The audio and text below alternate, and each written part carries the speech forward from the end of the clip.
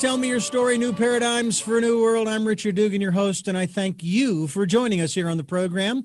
As I tell you on every program, we're here Sundays at 7 a.m. and 7 p.m., Monday mornings at 1 a.m., streaming live at richarddugan.com. The podcasts are on SoundCloud, iTunes, TuneIn Radio, Spotify, Stitcher, Player FM, Blueberry, and many other locations. You folks are reposting our interviews too, our podcast too, and thank you for doing that. I'm a one-man band. I'm hosting and interviewing my guests. I line up the guests, so I'm the producer.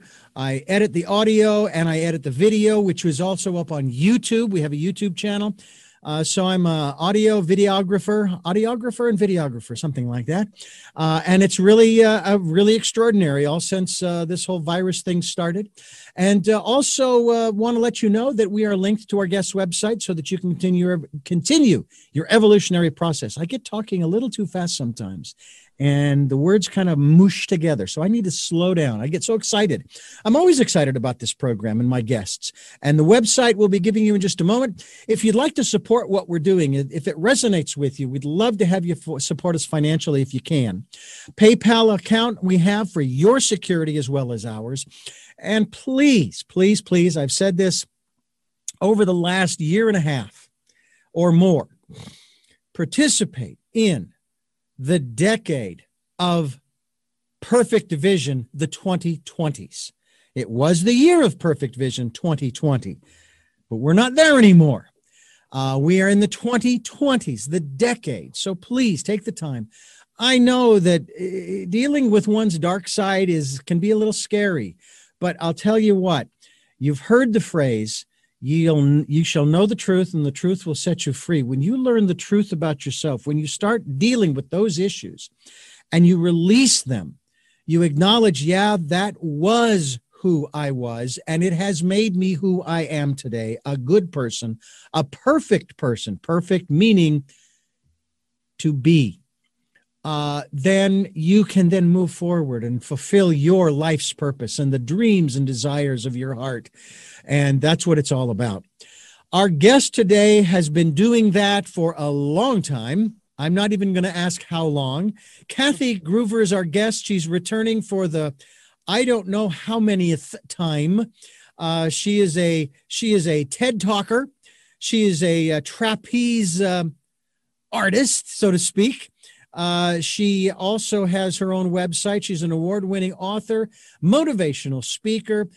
She has a YouTube channel as well. She's on Twitter, probably Instagram. And we want to thank you so much for joining us again. Here we are in the 2020s. We're now kind of expanding it, saying, okay, it may be 2020, 2021, 2022. We just need to be right here, right now, together, talking about what's really important today. Thanks for being with us. Oh, thanks for having me, Richard. I appreciate it. I think this is my fifth visit. Fifth visit. I think. Amazing. Yeah, I know. Utterly amazing. I have to say that, it's funny to say that. I have to say, no, you don't have to say, shut up. That it's extraordinary when we first met, and of course we met through Michael Servin, who did a program on our station here, and I was very intrigued by the work that you were doing then, but your work has expanded so much since in the 5 times. I don't know if it's been 10 or 12 years. I forget when our first program was. Yeah. You have been, I don't even want to say you've been reinventing yourself, but that the inventions, if you will, that you keep creating and adding to your repertoire it's amazing. Yeah, it's interesting. Every time I do a show like this, people, often read my bio and I listen to this long laundry list of things that are just so cool. And I go, who is that? I'd love to meet them. Oh, that's me. Oh, I've got to do a show now. Yeah, it's interesting. Every day on Facebook, memories pop up. And so that's really the only way I can track time, because I don't understand linear time. And apparently, as we're recording this, 9 years ago today was when I did my first class at Harvard. Wow. Which meant my first book was about to be out, which meant I started doing the motivational speaking. I was working on, trying to get my own TV series up and going. So it's interesting to see those marks of time of Yeah. what was I doing and what was I focused on? Where was I traveling? You remember travel? That was fun. So Hey, yeah, it's been a very fascinating journey. It's yeah, it's very is there fascinating. anything that you feel that you brought in to your, so we'll call it the toolbox, okay? That's how I describe the things that I do. I have this toolbox and I keep adding tools to it Yep. that you don't use much anymore because it's not as applicable based upon what you've learned since you acquired that particular tool. Yeah, that's interesting because I'm one of those people. I'm endlessly curious. My favorite tool is curiosity.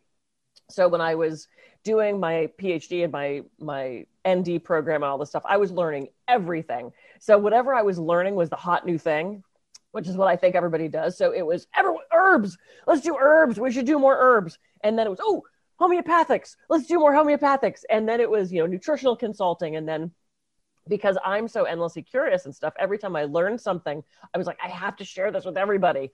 And also sometimes it becomes, hey, this is a good idea. Let's do this thing.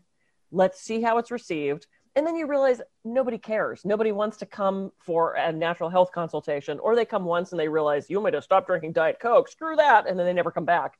Yeah. So, there's a couple things that I've tried where after a couple weeks, couple months, I went, it's kind of not resonating with people. So let's let that go.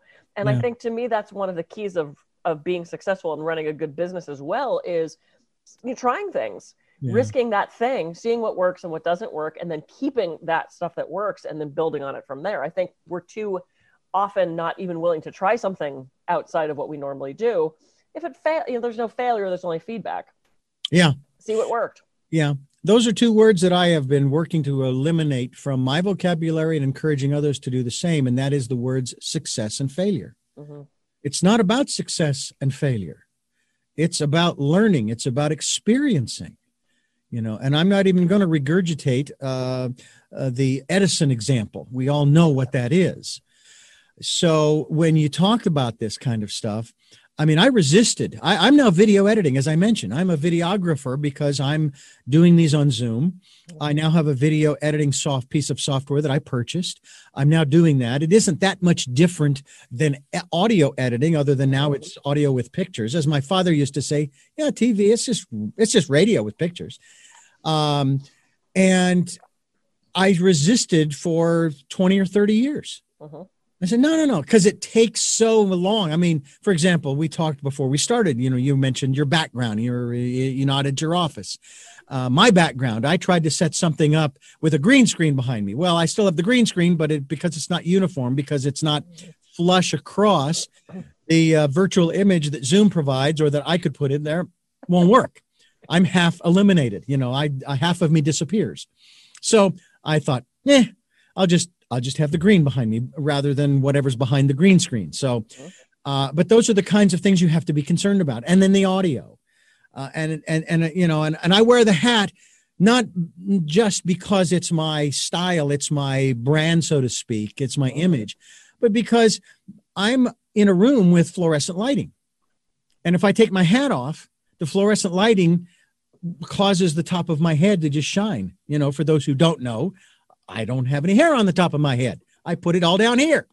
So, it's like, boy, with radio or with audio recordings, I don't have to worry. I just turn it on and away I go. Yep. And so I'm getting used to that aspect of it in terms of, if you will, adding new tools to my toolbox. Mm-hmm. You do something that I find fascinating. And my wife and I go by Earl Warren Showground every night, because that's the way we go home. Mm-hmm. And what you do is you are the woman on the flying trapeze. And I don't know if there are quote unquote classes or if it's like a ride and you buy a ticket or how that all works. But this is something that how long have you been doing that? 7 or 8 years. Why did you even bother starting? Right. That's a great question. What the heck were you thinking, woman? We could ask that about everything, but it's all turned out well. I I'm an adventure junkie. To me, I say yes to everything. My license plate says go for it. That has been my motto since high school. I don't know where it came from, but to me, I fully understand the temporariness of our meat suits on this planet.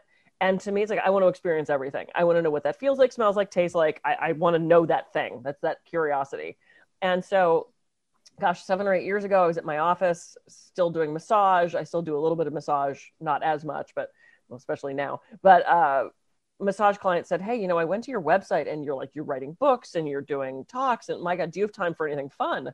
And I said, oh, yes. I said, I've been splunking, rappelling, ziplining, parasailing, paragliding, swimming with sharks, swimming with dolphins, race car driving, helicopter flight. And she's like, okay, wow. Is there anything left on your bucket list? And I said, well, I don't believe in a bucket list. To me, if it's something that you can do, you go do it. You don't put it on a list, because people write stuff on a list, they shove it in a drawer, they forget about it, and they never go do that thing anyway until they're like, 80 or terminal. And then they go, oh, guess I'm not getting to Phoenix, or whatever their thing was. Why Phoenix? I normally pick Albuquerque because it's a funnier word. But Phoenix, that's my hometown. What can I tell you? Oh, is it really? Well, it is. So maybe, no one got to Phoenix. But so she said, oh, okay, that's really cool. She goes, what do you want to do next? And so I really thought about that. And I realized, well, there's not much, honestly, left that I really am aching to do. And I said, I'd love to try flying trapeze. And so to me, if I've spoken that thing, if I say I'm going to do it, then I'm going to do it. So she's literally changing after her massage, and I'm on the computer searching for where I can go do flying trapeze, thinking it can't be a thing. Closest one I found was Santa Monica. So 2 weekends later, it was Easter. I remember it was Easter Sunday. I drove down to Santa Monica. I spent the weekend down there. I had an only child getaway. Went to the Magic Castle, had fun down there, woke up Sunday morning and did my first flying trapeze class. And I was totally hooked. And the motto of the group who runs the school down in Santa Monica is, don't worry about fear, worry about the addiction. And it's something to that effect. And it's so true. Because it's just, the feeling is like no other. And I really wish I would have found it younger, because when I first moved to Los Angeles, I was pursuing a career in acting. And had that been a thing, like the people that teach me, started flying at 8 or 9 at a camp where you did trapeze all summer. And it's like, that wasn't a thing when I was a kid. Had it been a thing, I probably would have added that to my repertoire of performing skills, because for an old gal, I'm pretty damn good at it. So yeah, I'm there every Saturday and Sunday. They have classes there like 5 days a week. There are classes. It's a 2-hour class. You sign up, you get your ground school training. They put you in a very safe safety harness. You climb the ladder and you fly.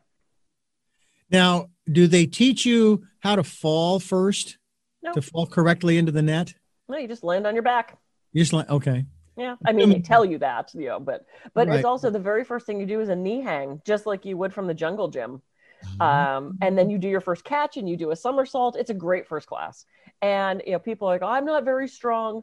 Honestly, it's about listening. If you bring your listening muscle, everything else will fall into place. So it's really fun. It's trapeze has changed my life in many ways. And it's a parallel for life. It's a mindfulness practice. It was part of my TEDx. One of the TEDx I did, I talk about trapeze. I did a Pacha-Kacha on trapeze. I did, so it's a big part of my life. I love having it. It's amazing because, we all have our little things that we have done. I myself have enjoyed flying, especially in small planes. One of my early flights was actually with a radio station back in Phoenix, where the news director and I went out to, at that time, it was Deer Valley Airport, and they were having a flying show that weekend. So we went out during the week, and they took us up in two, I think they were prop planes. No, they weren't jets. They were prop planes, like fighters. And they did some of the maneuvers. The one thing they didn't do was a barrel roll, which I was really curious about. Yeah. And I was absolutely, both literally and figuratively, in heaven. And it was just amazing. And I was even in a buddy's Cessna one day out of Deer Valley once again. This was when I was in high school. So this was actually earlier than that. And we got in the Cessna, we took off, we're flying over the mountains in Phoenix, in the area.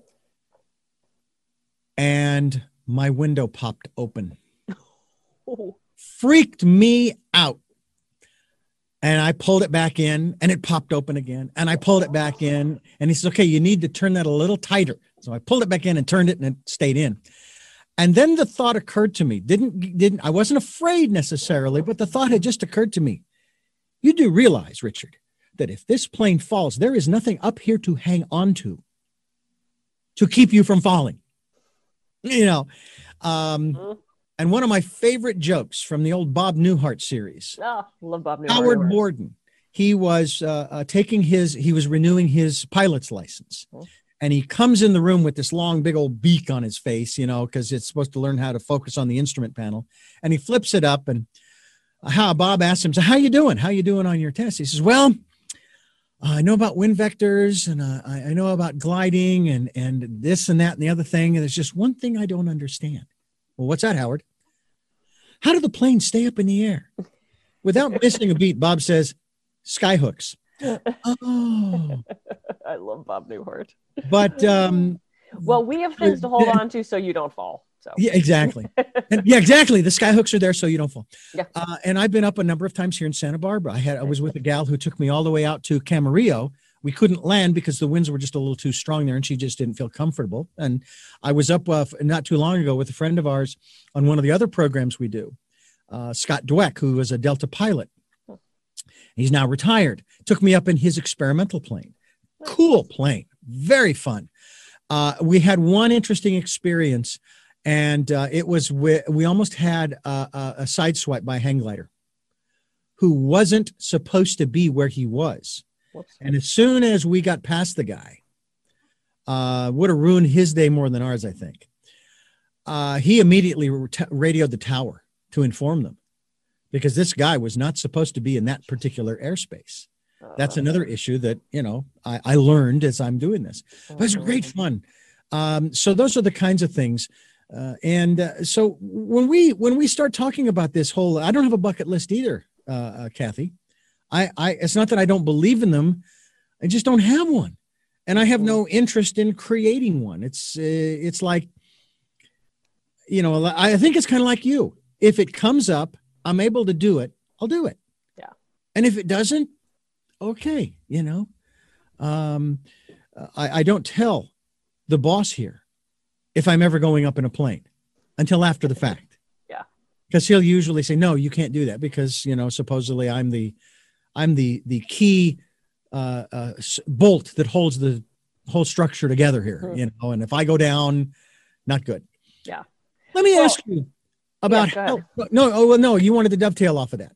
Oh, well, no, I was just going to say, I mean, same thing when I went skydiving. It's like, I didn't tell my dad till after the fact. I'm like, hey, guess what I just did? He's like, I don't know, but you sound really hyper. I'm like, yeah, I just went skydiving. He's like, God. How close to trapeze was that? I mean, I know it's totally different because you're literally falling. Yeah. You know, when there's no net, but no. Were there any similarities that you were able to compare to, or did you do that before you ever did the trapeze? Oh, I did that. Oh, that's a good question. I think I did that before I did the trapeze. Oh, okay. Skydiving was okay. I did it twice, maybe 3 times, and I'm like, yeah, I'm kind of done with, like, I don't need to do that again.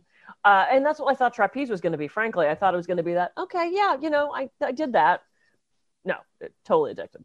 But yeah. So you were about to ask me something, and I interrupted. I was. Of all of with all that you have not just accomplished as far as the work that you do, but also all of the things that you've done. You went down that long laundry list. And by the way, that's one of the reasons why I don't do that on this program. If those things come up as we're conversing, wonderful. But people can go to your website, or on my other guests, people can go to their websites and they can read their CV or their resume. But what I'm curious about in the connection between the work you do regarding health and wellness and the things that you have done, how has that second part facilitated your health and wellness, your well-being, and just being? You talked about mindfulness when it comes to the trapeze, for example. Have those kinds of things in category number 2 facilitated Kathy Groover's physical, mental, emotional, and spiritual well-being. I don't want to say health, because when we get into the conversation of health and healing, everybody's definition's a little different.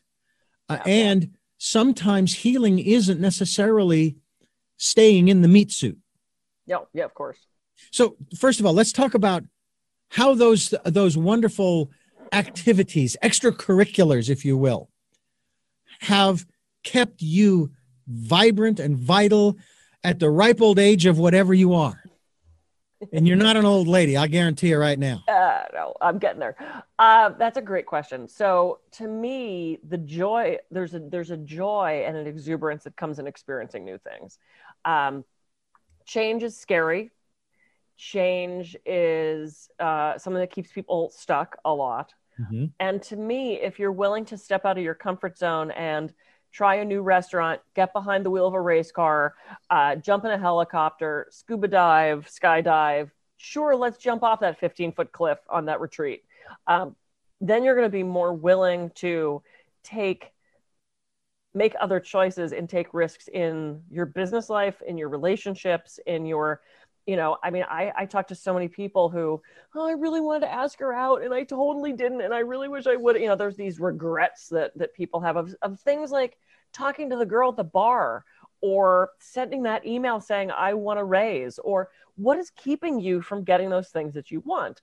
Now, the first pivotal question is, what do you want? Which is the first question I ask when I coach people, because if you don't know what you want, you can't get it. But I think it's a combination of knowing what you want.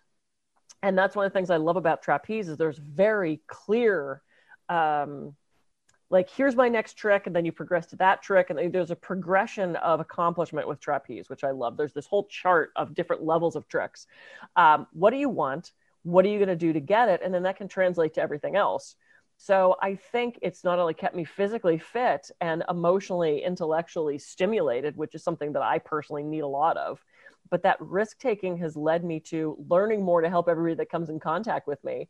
And just, expanding my consciousness and enjoyment of this meat suit while we've got it. So yeah, it's just, to me, it just makes a fuller, happier life. Yeah.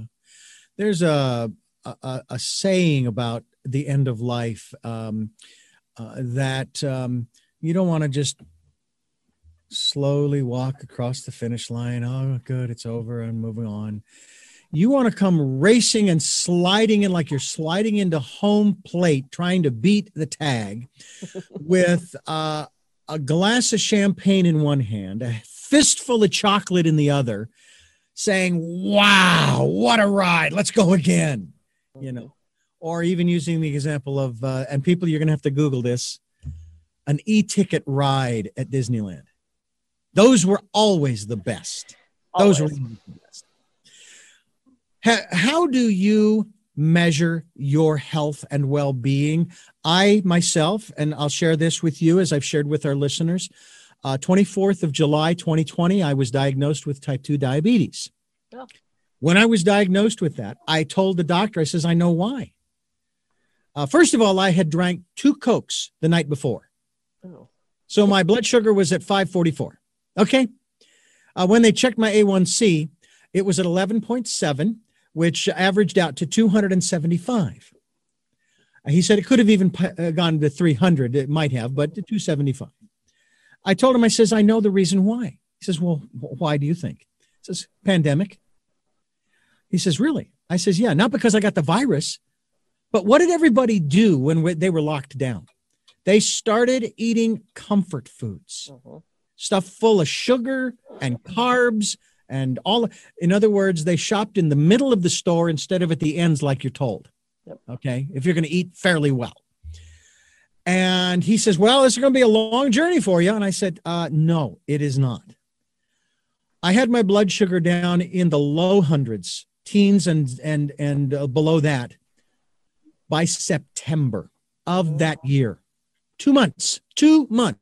And when I had my A1C checked on November 1st of 2020, my blood sugar A1C was 5.7. Okay. Now I still check my blood sugar from time to time. I still have the meter, and then I still prick my finger, and that's fine. It doesn't bother me. just to keep track. I think everybody should have one just to measure. Okay. Just to see where you're at on a given day. Okay. Don't have to be paranoid about it. But I'm curious as to how you measure your health and well-being. I mean, do you have a doctor? Do you go in for tests to see where things are? Or do you just know that you know because of how you, quote unquote, feel? Mm-hmm.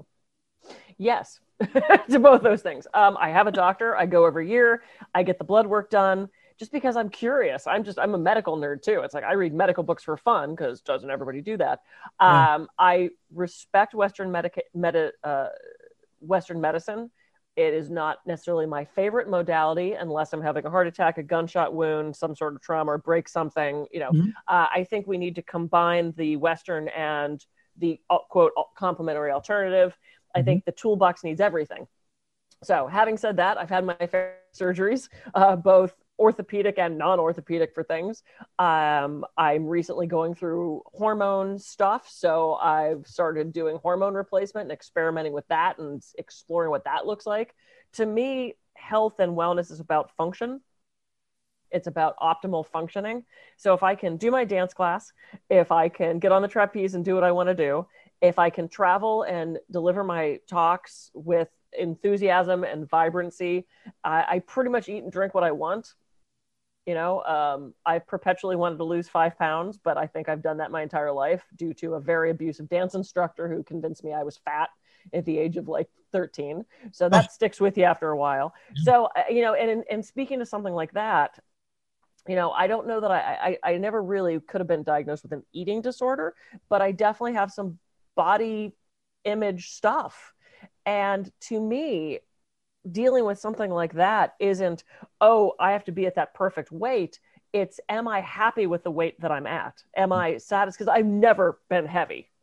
So for people who are actually dealing with weight issues and wanting to lose weight, that's not what I'm talking about if you're not watching me. But to me, it's, am I happy with who I am right in this moment? And that's a moving target, because there are days you go, man, I'm not happy with who I am, and just like if you have kids, you always love them. There are days you don't like them, but you always love them. And I think that's the same thing with ourselves. It's like, how do I look at myself today as a being? Am I treating people well? Am I, to me, it's about a level of function. And so many people hear the word health and they think it's simply an absence of disease. Oh, well, I don't have a diagnosis code, so I must be healthy. No, it's about function. It's about all aspects of sexual health and financial health and mental health, emotional health, spiritual health. Am I meditating? Am I connected with the people around me? Am I respectful and present with my boyfriend and my clients? And, to me, that's what wellness is. So that's how I gauge it. And it changes with every moment. I mean, you could ask me how I'm feeling right now, and it was different than how I felt last night. When I hit 200 pounds, okay, the weight itself didn't make me feel uncomfortable. The number did. I said, that's not me. Mm-hmm. That is not me. Now, when I was weighed on the 24th of July, 2020, I was 182 and I was ecstatic. I said, I don't recommend getting type 2 diabetes to lose weight, but if that's how I'm going to do it, then I'm, and I think I've pretty much kept it off, because so basically losing the weight from 200 to 182 on July 24th of 2020, when I was weighed, I was 182. Very happy about that. Yeah. Don't recommend you getting type 2 diabetes to do that. But, it is what it is. And I think I pretty much kept it off. But as I said, it was because of the pandemic. So my wife and I went back to the salads and the good foods and this and that and the other thing. And my A1C, of course, is down where it belongs and where it is going to stay, basically. And of course, she's been very concerned because she's known about sodas. And I understand, too, that you were a very religious person some years ago. You actually went to the Church of Mountain Dew. I did. That was a thing. Yeah. And it's interesting. Sugar. There's heroin. And there's cocaine and there's meth and there's uppers and downers. One pill makes you larger and one pill makes you small. But what's even worse is sugar. Yep. Now, there's nothing wrong with sugar in fruit, or if there's sugar in vegetables. Love sweet potatoes and strawberries and peaches and bananas and all of that kind of stuff. That's one thing. But when it's processed in products that we buy in the middle of the grocery store, our bodies are like filters, aren't they? Yep. And if you're putting stuff in, it's kind of like the oil filter in your vehicle. If you start putting the wrong kind of oil, you start putting canola oil in there, or you start putting crude oil in there instead of the refined motor oil that it's designed for, it gets clogged. Yeah. That's where disease comes from, or dis-ease comes from, isn't it? Well, it comes from a lot of places. I mean, it's environmental, it's genetic, it's to a certain extent emotional, it's stress related. It's, 60 to 90% of our doctor's visits are from stress related illness. So if we can, we can't necessarily control our environment. I know people that have grew up in an area where there was a lot of pesticides sprayed, or they were down the creek from a paper factory, or, there's only so much we can control about that. Sometimes genetics is a crapshoot. You just because you have a genetic predisposition for something doesn't mean that switch is going to flip, though. So that's not necessarily, a guarantee. So we have to control what we can, which is what we put in our bodies, our mouths, our mind. What are we accepting in? And if it's crap, it's data in, data out. If you're putting in crap, you're going to get crap result. And some people can handle the fast food and the sodas, and I don't recommend it. But, you look back through our iconic Hollywood icons of, Katharine Hepburn, who died at 99, smoked every day. George Burns with the cigar, who was 101 when he died, But Katharine Hepburn also was slender. She ate incredibly well, and she swam at least a mile every day. Wow. In the ice cold water, in her pool at her house. I mean, that's just what she did. So, if you're going to do something that's, quote, bad for you, balance that out with something good. I love wine. I have a house full of wine. I love drinking wine. I love tasting wine. I love talking about wine. I balance that out by making sure that I drink enough water, which I don't always succeed at. I make sure I eat well. I'm not a sweets person. Like, I'd rather have a glass of wine with dinner than dessert. I'm not going to eat the dinner roll. I'll have a glass of wine. It's that finding that place of balance.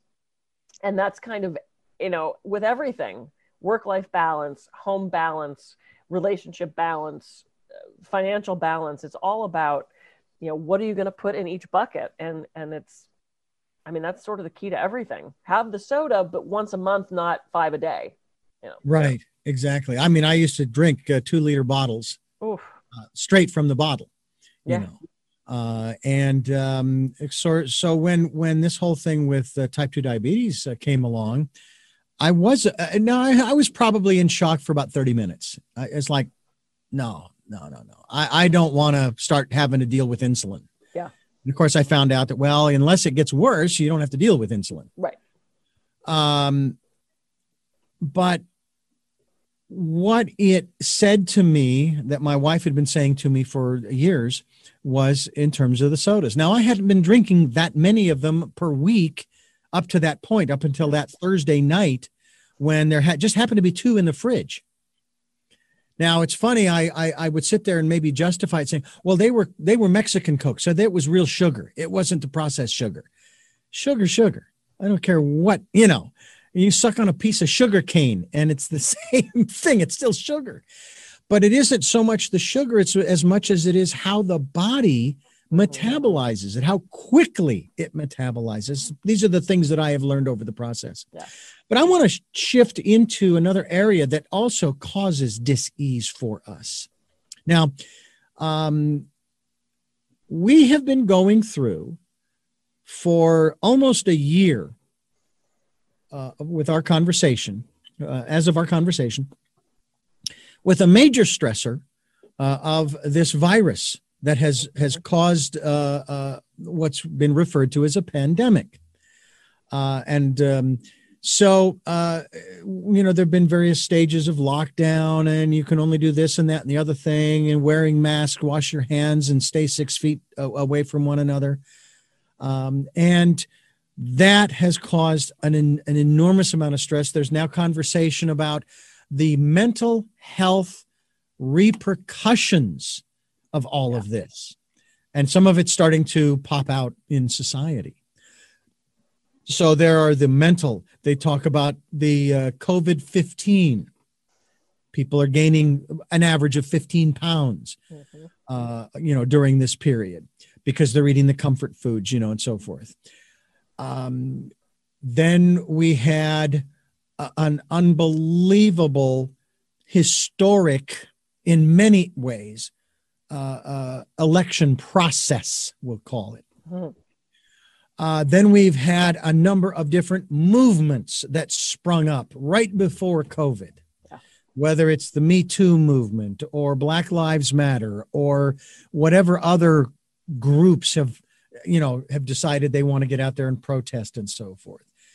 Then we've had the holidays that are quote unquote always stressful for people. It's like, if it's stressful, you're doing it wrong. In my opinion, you're doing it wrong. Because they should be joyful. They should be fun and so forth and festive. So we have been hit with, a double-barrel shotgun of stressors that is going to take a toll, not just on the physical body of individuals, but on the society, and not just America, but around the world. It's going to take a toll on society's physical health. So talk to us from your experience, from your education, from your intuition about how we begin the process of getting back to the now moment, to the mindful moment, to recenter, to rejuvenate, to revitalize, to refresh, to relax, whatever other words you want to throw in there, so that maybe when we get to the other side of this, whatever this is, we're not going to be in as bad a shape as we thought we were going to be in. This is a tough one. And the last talk that I gave before the lockdown, I went to Houston. I did a talk for apartment manager kind of association thing. And the woman said, are you gonna talk about COVID? And I said, no. I said, I'm not an epidemiologist. I said, I'm not a disease person. Like, what do you want me to say? She goes, well, stress and COVID. And this was in March. And I said, well, it's the same stress as everything else. I don't really need to talk about COVID. Then the lockdown happened and I started doing Zoom talks and I started doing all this stuff. And everybody said, are you going to talk about COVID? And I kept thinking, why does stress is, to me at that moment, stress is stress. Feeling we can't handle that thing that's being thrown at us. Right. And then I realized these people are, COVID's different. It's different because we've never been through anything like this before. I mean, sure, early 1900s flu. Not many of those people are still wandering around. Right. The things that we used to use as coping mechanisms, exercise, social outlets, all those have been taken away as well. Combine that with the government, combine that with the fact we don't know how long it's going to last. We don't have an end in sight. It is not just an emotional, it's not a perceived threat. It's a real threat. You can get sick and die. So it was hitting us from different sides than what our normal stressor would be. It wasn't fight or flight worthy, but it sort of was because it was so big and so much more than we've ever had to handle before. So how do we recover from that? I think that's going to be an individual thing for a lot of people. I think getting back to a sense of normalcy. And this is one of the problems that I saw with you're open, no, you're closed. No, you're open a little bit. No, you're open all the way. Now you're closed again.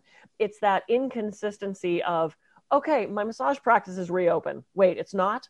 Oh, I can go to the gym. Oh, wait, I can't go to the gym. I can, we would start to adapt to that sense of, quote, normalcy, and then that would be taken away again as well. I think that was probably one of the worst things that happened was the inconsistency in the reality of the situation. Mm-hmm. Here we are, hopefully past it. I don't know, when this is airing, we're playing, time machine we're talking in the future now. Taking the time that you need to figure out what is going to be best for you, whether it's talking to a friend, whether it's traveling again, whether it's spending another couple weeks at home until you're sure that you feel comfortable with everything. Going back to eating well, going back to having, we have to get back to that social comfort. And that's going to be tough because we're still going to be at a level where someone's fine with, yeah, I'm going to take this mask off and go out. And your friend might be, look, I have asthma and I live with my parents who have COPD. I can't just take off the mask and go out. So I think it's going to be a matter of respecting how we feel in that moment, and also respect of other people's viewpoints on that. And if you have to say, look, we've had to say to some friends and to some coworkers, it's like, look, you're just a little more out there than we are. I'm seeing clients and I can't risk my clients' health. So there's been some people and some social things where we've said, look, we can't do that. And that's a tough conversation to have, because you don't want to be judging them. You don't want it to seem like, oh, well, you're just too partying out there. But you have to know what your limits are, and you have to stand by those boundaries. I think that's going to be the most important thing. Respecting other people's limits, respecting your own limits, and sticking to those. And then we can get back to that, quote, sense of normalcy. I think it's going to be a process. And, it's funny you're talking about the COVID-15. I had a friend that said, when we come out of this, you're either going to be a hunk, a chunk, a drunk, or a monk. After COVID. And I went, that's great. That's actually very funny. Because some people just went on an exercise spree and they're in the best shape they've ever been. Other people went the other way. But no, it's just, excuse me. I mean, this is just the most stressful thing as a world we've all gone through, aside from, major world wars and things like that. This is affecting everybody. And to a certain extent, we can take comfort in that, knowing, look, we're not the only ones dealing with this. And there are people that you can turn to that have had it worse than us. I never thought I'd live through a global pandemic. I know I've not been on this planet a huge amount of time, but this is something that I don't think I ever expected to see. And then you're right with the election and everything that changed there. I mean, that was also incredibly stressful. I felt a lot of exhales as the process happened in the sort of globally. So yeah, it's been an interesting year, and all for really good reason. This was a time of healing. This was a time of change. This was a time of transformation. And I think if we can reframe that and look at it from that perspective, if we can pull those gifts, those nuggets out of it, then we can start the healing. Everything has a nugget of healing to it. We just have to put ourselves in that position and just be, and again, I mean, this key to stress is being present anyway, right? Not thinking about the past, not worrying about the future. That's the key to stress, of managing stress. So yeah, that was a very long answer. No, that's fine. And the thing too is that the late Barbara Marx Hubbard used to tell me in interviews I did with her starting back in 2007, 2008, that we were going to go through a transformational period, and it was like giving birth to a child. Now, I've never done that. So I don't know what that's like. I've heard stories, and she says it can be painful. It can go on for a long time, but when it's all over, when the baby is finally born, now everybody's the oohing and the awing and, oh, how cute, and the Uncle Bill's ears and Aunt Martha's eyes and all of that kind of stuff. And everybody is happy, and the baby's healthy and has all 10 fingers and toes, and all of that goes on. Mm-hmm. Well, we're not there yet, but that's how she described this process. Yeah.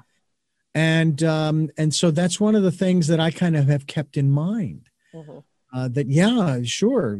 Maybe if I'm correct in the terminology, maybe the birth mother, give me the drugs. Okay. And there have been those who've become the drunk, so to speak, because they wanted to numb out, saying, I just don't want to deal with this. I want to just look out the window as the train is going by the scenery, the outside, and just watch it go by, because the train's going to get to the destination whether I'm watching ahead or not. Yeah. Okay. Yeah. Things are going to move forward, and things are going to get back to what we deem normal. It might be a different normal, but every day is a different normal. We're a completely different person than we were yesterday. We're a completely different person than we were 10 years ago, 20 years ago, 30 years ago. And for people who say, I don't like change, well, do you want to stay a 3-year-old? Do you want to stay pooping your pants? And I mean, it's like, we're evolving and changing. This is what we do on this planet. This is the point of it. And, there is no positive or negative experiences. That's what we humans put on it. There's just stuff. And we decide if it's positive or negative, if it's, quote, good or bad. And we never know how things are going to turn out. Things that I look back at my life and think was the most horrible experience ever ended up being the biggest gifts. Sometimes we need distance to notice that, but I think we're going to see a lot of incredible things coming out of this opportunity. Does it suck for people? I'm not diminishing the fact that people have gotten sick and people have lost loved ones. And, I'm not trying to diminish that reality of it. I am trying to say that there are gifts that are going to come out of this. We just have to find what those are. And I think once we do that, then the healing can begin. Back in March, when they decided to shut the country down in the way that they did, I was thrilled. I was elated. I was overjoyed. The reason was because in my lifetime of a scant 60 years on the planet, I've seen the influenza come and go.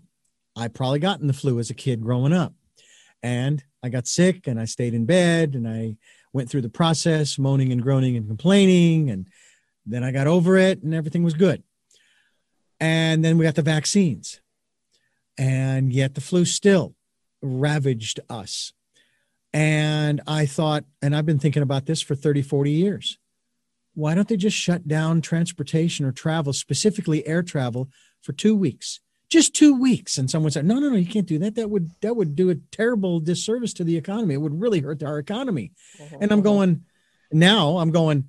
as compared to this, that would hurt the economy. 2 weeks, because you'd stop it dead in its tracks because people wouldn't be traveling. Right. They wouldn't be spreading it. And then the other part that you just spoke about, I was also elated because I thought we're doing something different. And Einstein said that the definition of insanity is doing the same thing over and over again, expecting a different result. We're doing something different this time, which means we're going to get a different result this time. Mm-hmm. Now, we may not like it on the other side when we get through it, okay? But it's going to be different. Yeah. And then the opportunities that we didn't even know existed that have popped up for people. I'm doing video editing. That's just for me. That's just one thing. Yeah. People went out of their way to start making PPE equipment for the frontline people, first responders. They weren't doing it before, and they probably didn't think they could do it in the first place. And yet they're making them. They're trying to help. They're trying to do their part to support the frontline forces, if you will, that are trying to, as they say, combat this thing and support those who contract it. Well, and it's changing the way we look at education and our healthcare system and income equality and food supply. And I mean, it's changing the way we're looking at everything. Can I tell you one of my favorite parables? Okay. Please. So there's a farmer who's got this huge tract of land, but one son, one horse. So he can't optimize his property. And so the villagers come around him and say, oh man, you have all this opportunity to farm all this land. It's really a shame that you only have one son and one horse. And the farmer says, we'll see. And the next day, this whole group, all these wild horses come by and just like plop down on his land. And the villagers come by again and they go, oh my God, this is the best thing ever. Look at all these horses. Now you can farm more property. And the farmer says, we'll see. The next day, the son gets on one of these wild horses, tries to train him to, plow the field. He's thrown from the horse and breaks his arm. Villagers gather around and go, oh my God, this is the worst thing ever. This is so tragic. Your one son. And the farmer says, we'll see. The next day, the army comes through and they take every able-bodied man to go fight in the war, surely to die. They can't take the son because he has a broken arm. So once again, the villagers gather around and say, your son broke his arm. What great luck. And the farmer says, we'll see. We deem these things positive or negative, and we just don't know. We have to wait and see. I have found such incredible opportunity out of this pandemic as the cat is attacking my arm. I was able to reestablish my business. I was able to grow closer in my relationship. I was able to write more of my book again. I was able to catch up on these things. And I did my coaching training and I'm doing my certification. And, if you look you can find opportunities in anything.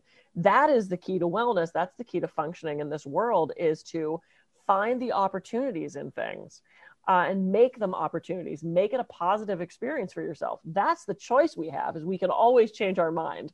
We can always look at something differently. And that's one of my favorite things to teach, is how can we look at the situation differently? Yeah. I couldn't agree with you more. It's for some reason when I said that, the thought of people using "I'm with you 110%," and I always tell them, says that's mathematically impossible. You can't be more than 110%.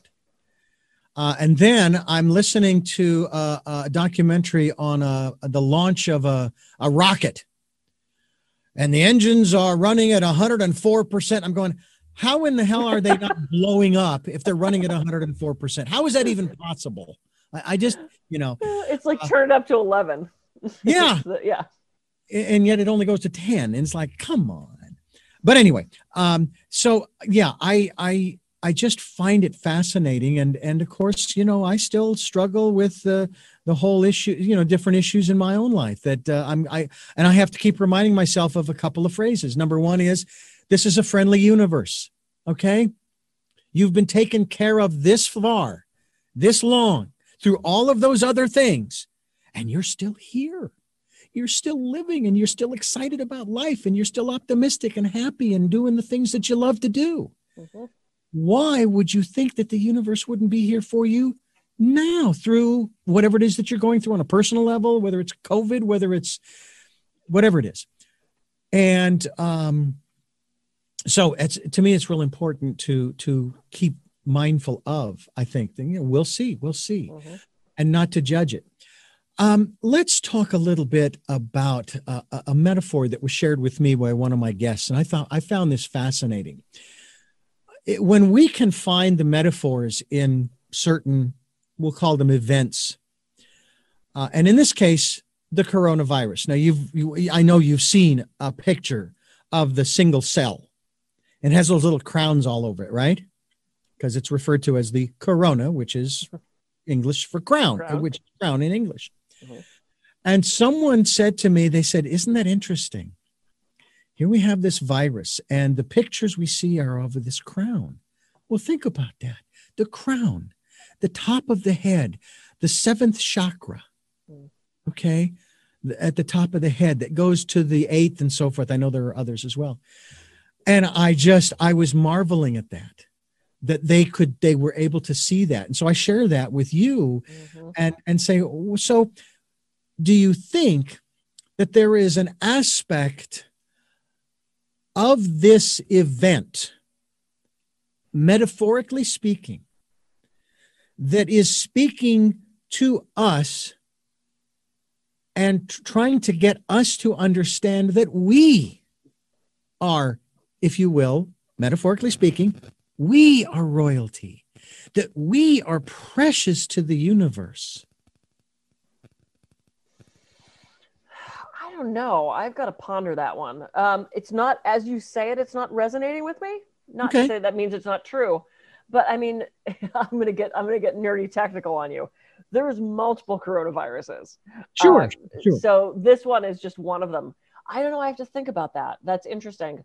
I didn't think and about what is your perspective? What is your perspective on the metaphorical or the spiritual, if you will, aspects or metaphysical aspects of this pandemic as it has been labeled by man instead of, we'll see. Yeah. To me, anything global like this is an opportunity to come together. It's a reminder that we are one collective group on this planet having a collective experience. And so the fact that this is happening all over the world pretty much simultaneously, to me, should be a reminder that we're all interconnected. That because of global travel, because of the world that we live in right now, there's nothing that's just in my house kind of thing. And I think it's a reminder to get back to that global community and to love and be generous and be kind. And, thinking back to the first couple of weeks that this happened, when people were hoarding things that, first of all, why they were hoarding those things, I don't know. But I remember being here in a local grocery store, and there was the rumor that meat production was going to slow down, and that, and I'm standing in the meat department, and I just wanted to get a thing of chicken. And this guy, big guy, bad hat, no mask, because we didn't have to do it at that point, I don't think, bursts through, and he starts like filling a cooler with meat. And I'm thinking, dude, like, what is the fear from that? You know, it was so clearly steeped in fear. And I think when we react from a place of fear, it's not healthy, it's not as effective, it's not as efficient, it's bad for us. We should respond from a place of taking that pause and for a second going, look, there's this woman standing next to me who's just clearly trying to reach for chicken. I want to fill this entire thing of meat. I mean, it was just this weird experience to me of this fear and this greed and this me first kind of thing. And I think this pandemic's a reminder that that's not the case. You know, that's not how we need to be living our lives. So yeah, in that way, it's this shift your focus thing. Just sit in that pause for a second. The pause has such power to it.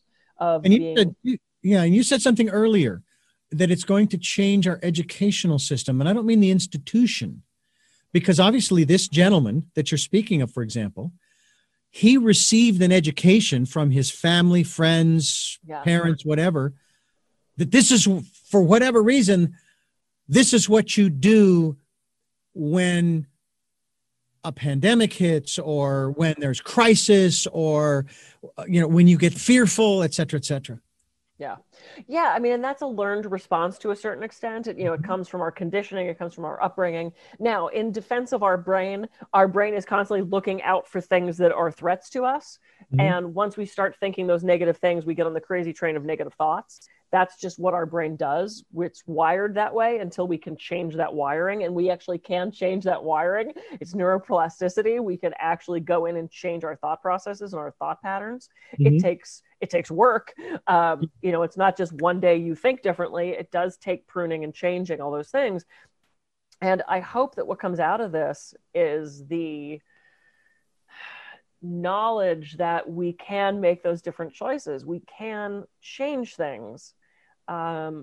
We have control over, again, if nothing else, we have control over what we think about, the decisions that we make, the choices that we lay out in front of ourselves.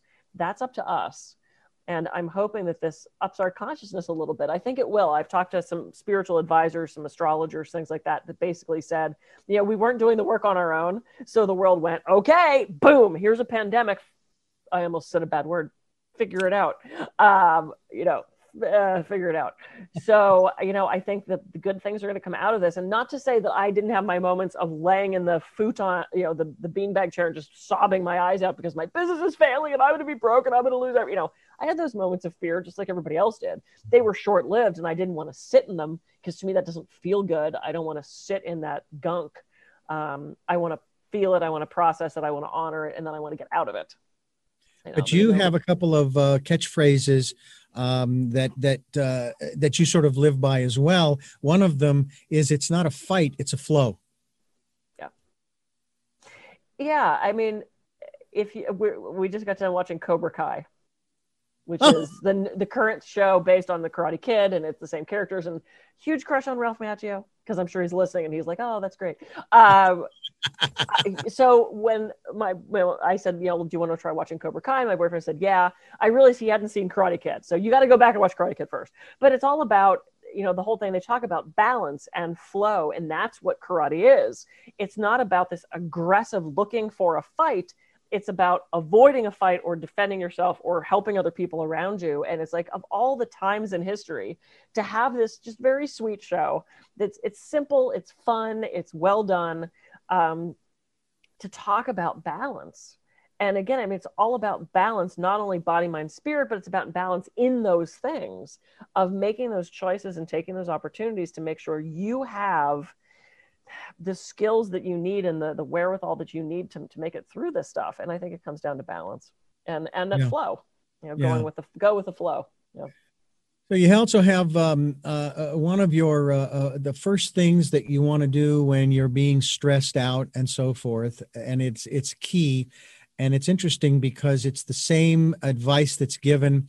My wife was sharing with me with some of her coworkers, and the person who shared this with her one day when there was a little stress going on, she mispronounced the word, but it was breathe, you know, and that's what we have to do. That's what we have to keep doing is breathe. And then meditate. Yeah. There are those who have a problem with meditation. I am not a big meditator, but I know how important it can be. Yep. Yep.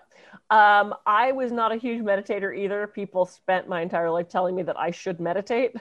Don't say should, first off, right off the bat. Right. Turns people off. But, I discovered 9 years ago, kind of right now, how to meditate at Harvard. And I do the mini meditation. I train people to do that.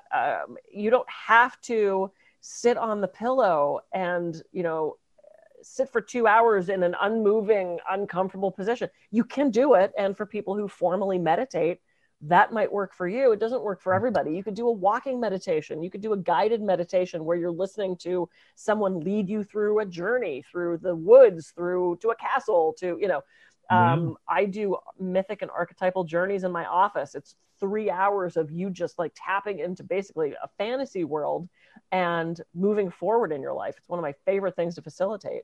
The mini is simple. Inhale, you think I am.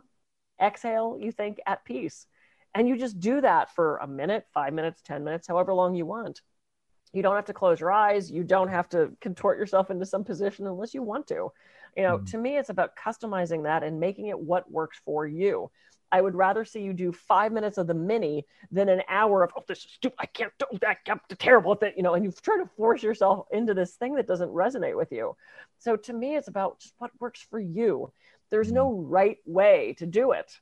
Now, people are going to disagree with me because if you're a formal meditator, there is absolutely a right way to do it. And my Capricorn is one of my ego states. My Capricorn is like, of course, there's a right way to do everything. I don't know. I also like the phrase, and I think this is somewhat Buddhist: chop wood, carry water. I think that's how it goes. And so you're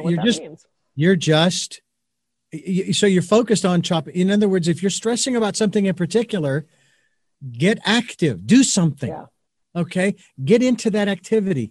If it's like we have a crawl space, a storage space under the house because the house is built on a hill. And, so I need to clean that out, for a myriad of reasons, but I need to pull that stuff out. I need to see what's in there to see if I really want to keep this stuff. Yep. With that, something else that I know a lot of people have been doing. They have been going through their worldly possessions and paring down. And I got to tell you, once I pulled everything out and I threw away a truckload. I filled the bed of my truck with junk and I took it out to the landfill.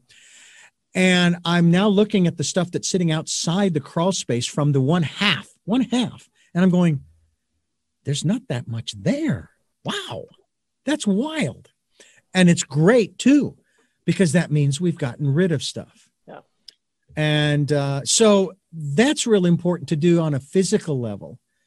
How do we do that on a mental and an emotional level? Is it basically kind of what you said? You need to get into those things that are going on inside, like dealing with the shadow side of us, to be able to go through them in order to let them go, so they no longer hold you back. They're not weights around your ankles, so to speak.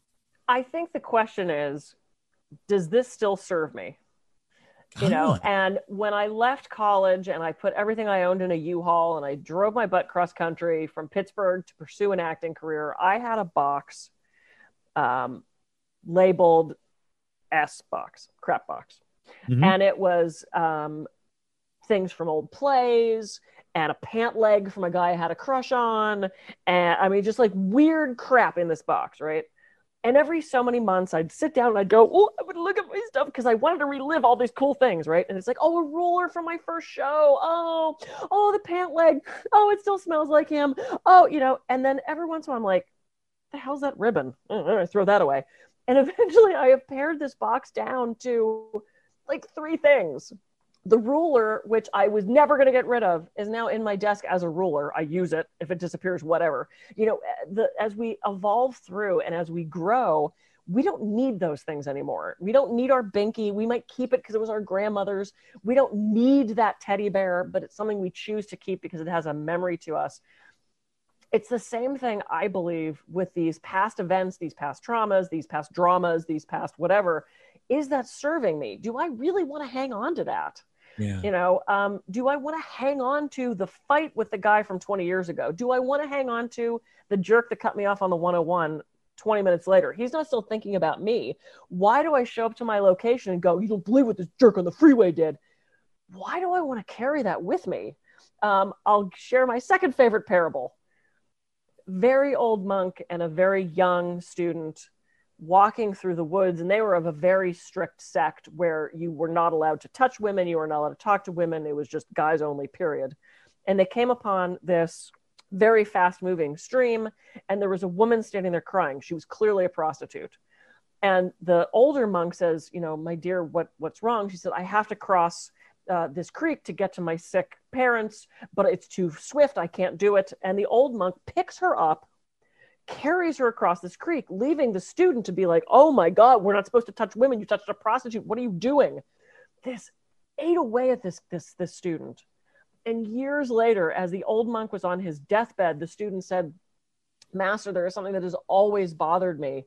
Remember that day we crossed that creek and you picked up that prostitute, and we're told not to touch women and not to deal with people of that caliber. Like, how could you do that?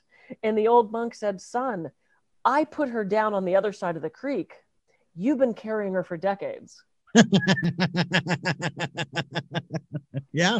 How often are we doing that? We're still bitter about, my mom was mean to me that one time. I'm not negating like massive abuse and trauma. Sure. And at what point do we gotta let that go? Because it's taking up space. That crap box took up space in every bloody U-Haul I ever rented. It was in every closet I ever had. And at some point I needed to clear that out because there's not space for the good stuff, the positive stuff, the gifts, if my house is filled with crap. And it's the same way with our mind, with our spirit, when are we going to let this stuff go? Yeah. Let it go. It's not easy. It's simple. It's not easy. And this is where coaches and hypnosis and therapists and friends and exercises and pruning, all that stuff, that's where all of that comes in. So let the crap go. So I think that's exactly, clear the clutter, clear your life is whatever the book is called. It's the same thing. If your mind is cluttered, if your spirit is cluttered, let all that stuff go. Why are we carrying it around? Why are we still holding on to that prostitute from decades ago? The modern version of that parable is really funny because it was on The Big Bang Theory, Will Wheaton playing himself, formerly on Star Trek. Mm-hmm. And of course, Sheldon, has put him on his enemies list. Yeah. So they're chatting away and he says, so I'm on your enemies list. Yeah. Yes, you are. He says, then guess what? I'm living rent free. And he points to Sheldon's head right up there. And that's what we do. We let people live rent free, so to speak, in our minds. It's like, wait a minute, I'm paying $2,000 a month for a 2-bedroom, 1 bath, and I'm letting you live in my head for free? No more. No. And is it benefiting you in any way? Absolutely. Is it benefiting you in any way? It's not. So why are we holding on to that? Is it just habit?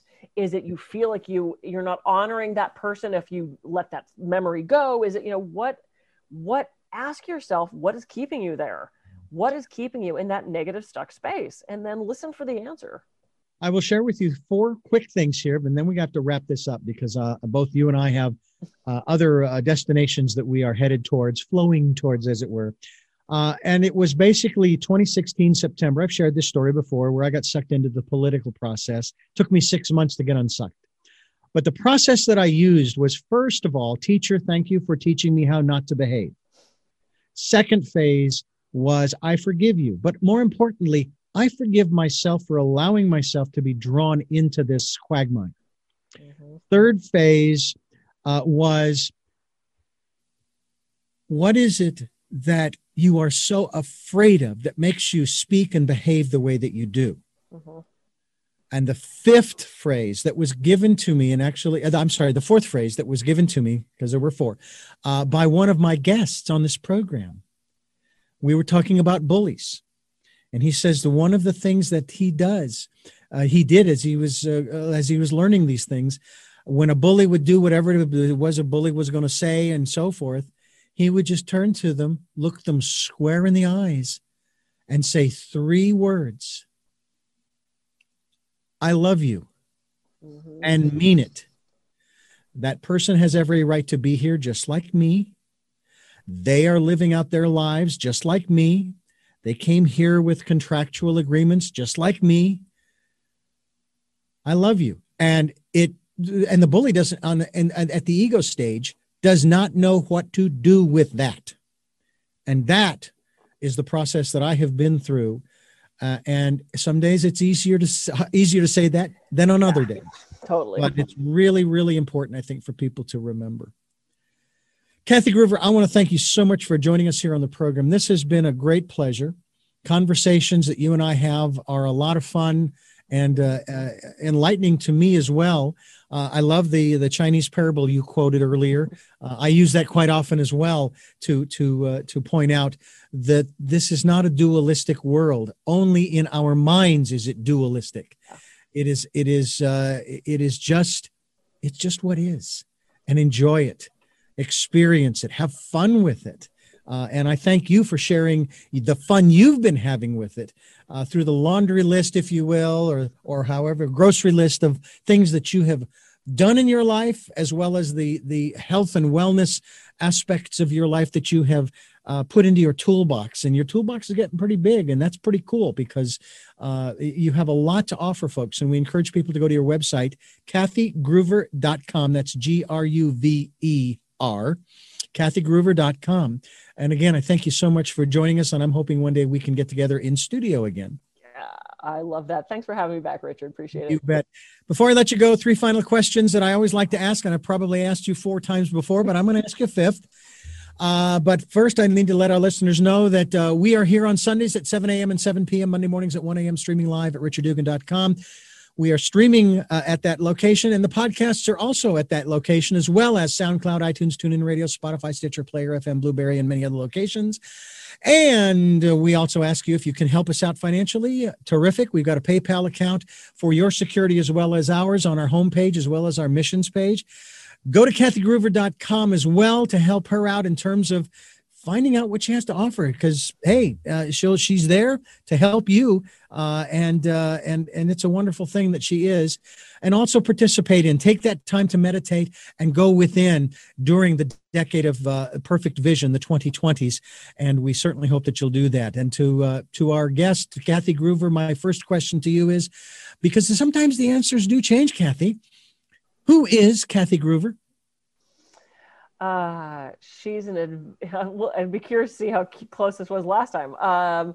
Who is Kathy Gruver? She's a curious, adventure-seeking lover of life. What is it that you hope to or want to achieve through the work that you're doing now? I want to help as many people as I can, whether it's the hypnosis, the coaching, the just conversations like this, just help people grow and see the potential. And finally, what is your life's purpose? If we all knew that. I think it really is to help people. I think it's to entertain, to educate, to help people see that they have different choices. Kathy Gruver, again, thank you so much for joining us. And folks, go to KathyGruver.com. And folks, thank you for listening to Tell Me Your Story, New Paradigms for a New World. We are giving you choices and knowledge of those choices to help make your dreams come true. And until our next broadcast, podcast, videocast, love to lol.